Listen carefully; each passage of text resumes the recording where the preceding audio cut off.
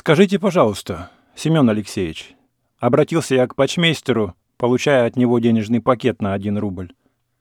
«Зачем это к денежным пакетам вы прикладываете 5 печатей?» «Ну, нельзя без этого», — ответил Семен Алексеевич, значительно пошевелив бровями. «Да почему же?» — спросил я. «А потому нельзя», — настаивал Семен Алексеевич. «Видите ли, насколько я понимаю, эти печати, они требуют жертв как со стороны обывателей, так и со стороны правительства», — начал я. «Увеличивая вес пакета, они тем самым бьют по карману обывателя, отнимая же у чиновников время для их прикладывания, они наносят ущерб казначейству. Если и приносят они кому-нибудь видимую пользу, то разве только сургучным фабрикантам». «Надо же и фабрикантам чем-нибудь жить», — глубокомысленно заметил Семен Алексеевич. «Это так, но ведь фабриканты могли бы приносить пользу Отечеству на другом поприще». «Нет, серьезно, Семен Алексеевич, какой смысл имеют эти 5 печатей на конверте? Нельзя же думать, чтобы они прикладывались зря. Имеют они значение, может, символическое или пророческое, или какое иное? Объясните, если это не составляет государственной тайны, конечно». Семен Алексеевич подумал, вздохнул и сказал: «Да, стало быть, без них нельзя, ежели их прикладывают». «Да почему же?» — снова возмутился я. «Прежде-то, когда конверты были без подклейки, они, может, имели смысл как предохранительное средство от посягателей, а теперь...» «Вот видите», — обрадовался почтмейстер, — «а нечто сейчас посягателей нету».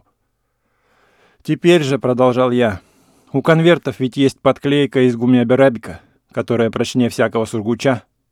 К тому же вы запаковываете пакеты во столько бумаг и тюков, что пробраться-то к ним трудно даже инфузории, а не то что вору. И от кого запечатывать, не понимаю. Публика у нас не ворует, а ежели который из ваших нижних чинов захочет посягнуть, так он и на печати не посмотрит. Сами знаете, печать снять и опять к месту приложить, расплюнуть». «Это верно», — вздохнул Семен Алексеевич. «От своих воров не убережешься». «Ну так видите, к чему ж печати?» — снова спросил я. «Ежели во все входить, — протяжно произнес почтмейстер, — да обо всем думать как, да почему, да зачем, так это мозги раскорячатся. Лучше делай, как показано, право». «Это, конечно, справедливо, — согласился я. Но позвольте же еще вопрос. Вы специалист по почтовой части, а потому скажите, пожалуйста, отчего это, когда человек родится или женится, то не бывает таких процедур, как ежели он деньги отправляет или получает? Вот взять для примера хоть мою мамашу, которая посылала мне этот самый рубль. Вы думаете, ей легко пришлось? Не, легче ей еще 5 детей произвести, чем этот рубль послать. Вот судите сами. Прежде всего, ей нужно пройти 3 версты на почту.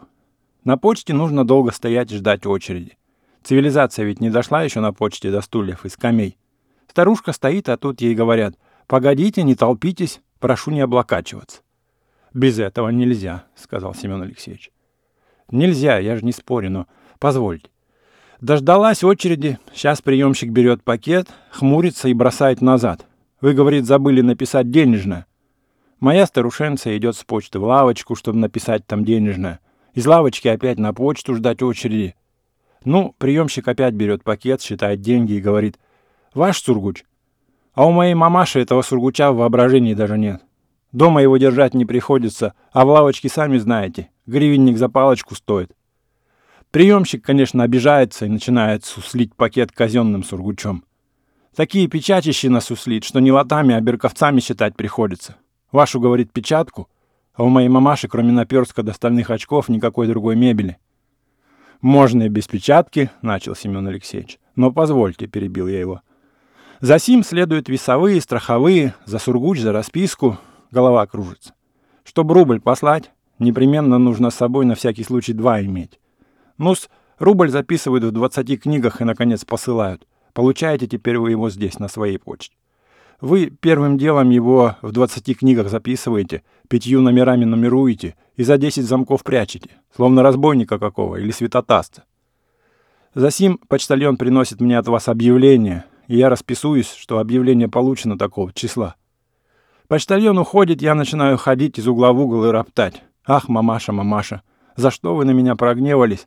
За какую провинность вы мне этот рубль прислали? ведь теперь умрешь от хлопот. А на родителей грех роптать, вздохнул Семен Алексеевич. То-то вот и оно и есть. Грех, но как не возроптать? Тут дел по горлу, а ты иди в полицию и удостоверяй личность и подпись.